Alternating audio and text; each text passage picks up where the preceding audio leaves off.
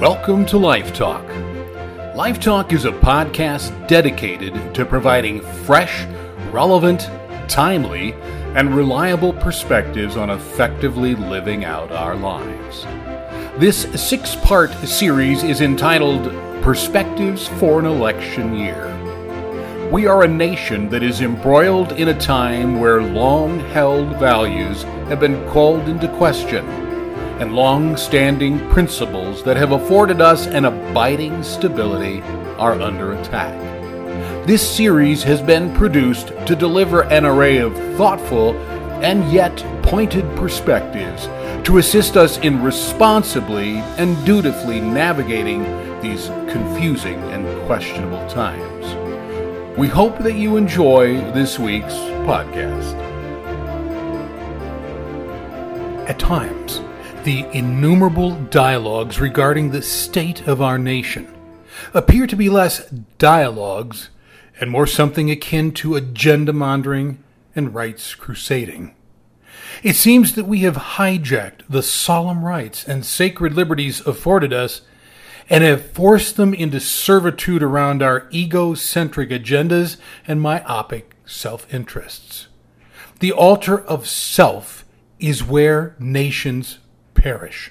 And on that altar, we have too often found ourselves tediously picking apart the fabric of liberty and meticulously editing the founding principles of this nation so that we might justify those agendas and rationalize those self-interests in the name of the very freedom we are abusing. In response to these actions, leaders and heralds of debatable origins spout bold platitudes and chart even bolder courses that often have little substance and are void of the balance achieved through the merging of wisdom seasoned by time, the vision gifted through deep struggle, and the astuteness afforded by heritage.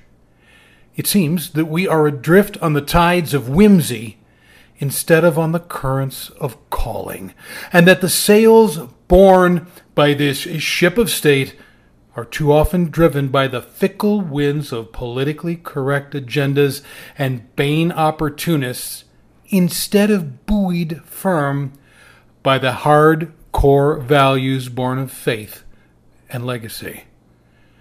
And has the insanity of such realities been adopted as our norm?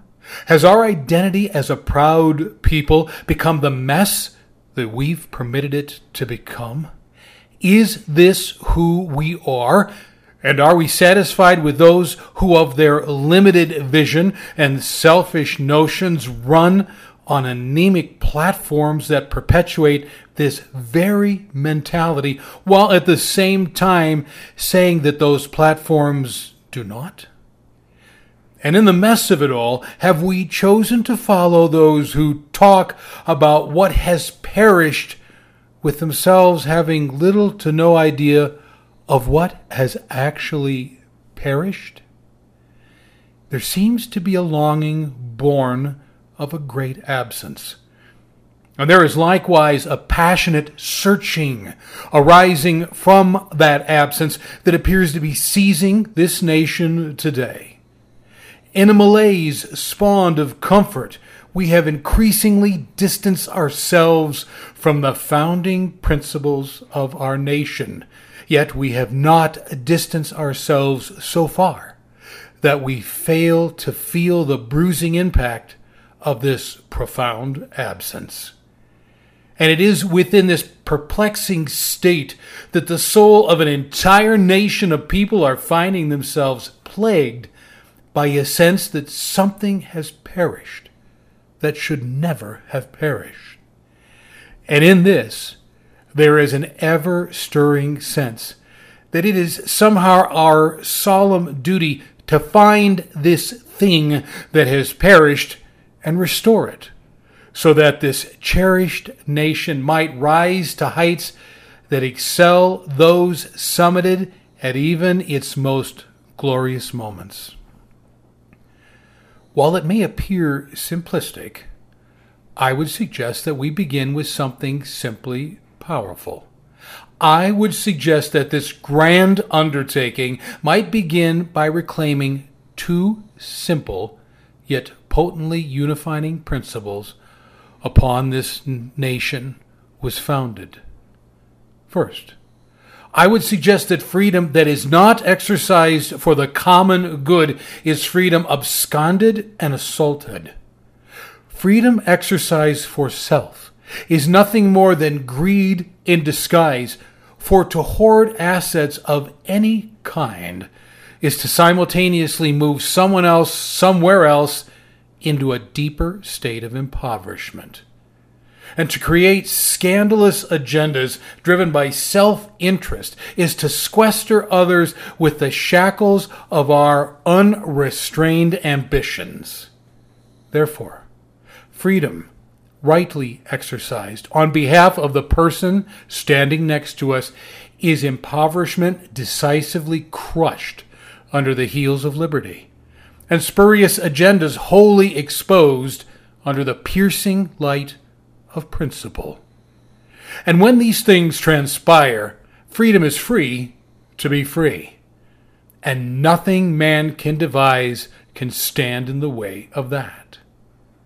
Second, I would further suggest that morals abandoned as a means of granting ourselves permission that these morals would not have granted us is freedom traded for license.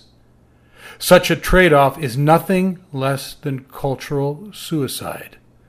Freedom is never license, and we would be wise to understand that the distinction between the two is so utterly profound that they cannot exist in proximity to one another. Rather, freedom is the manifestation of a deeply held confidence that if we are afforded the choice, mankind is innately principled by morals and sufficiently sacrificial in nature due to an adherence to these morals that we will fight all lesser impulses and constantly choose with selfless integrity. Without these timeless morals, decay and anarchy will be our lot. With them, the impossible will be our servant. It is my belief that we are a far greater people than we have chosen to become. I would stand by the conviction that we are not what we have fallen to, and inherently we know this. And in the carnage of freedoms abused and morals abandoned, there yet lies tremendous potential. And that potential lies not in legislative bodies or towering institutions or stirring platitudes or political platforms of any design. Rather, this potential resides in each of us. For great nations are built on individual people of all types and sorts who seize the principles of freedom for all, who zealously hold to timeless morals despite the cost, and who join with other like-minded people in an indomitable march of mankind that nothing in all of mankind can stand against. It is the common man and the common woman who intentionally lives out these principles in their sphere of influence, whether that be large or small, that changes lives, awakens nations, and alters history. May we all take such stands. And as a result, may there emerge a groundswell of epic restoration, unprecedented, that sweeps our hearts, seizes our souls, and restores the greatness that has been the enduring hallmark of this great nation. Thanks for being with us today. It's our hope that this podcast series has given you effective thoughts and meaningful perspectives to navigate the confusion that is the hallmark of our times. Here at Life Talk, we also produce a variety of other podcasts that address timely, relevant, and deep-seated issues in our lives, our communities, our nation, and our world. You can also discover an array of additional resources on our website at www.craig, lpc.com.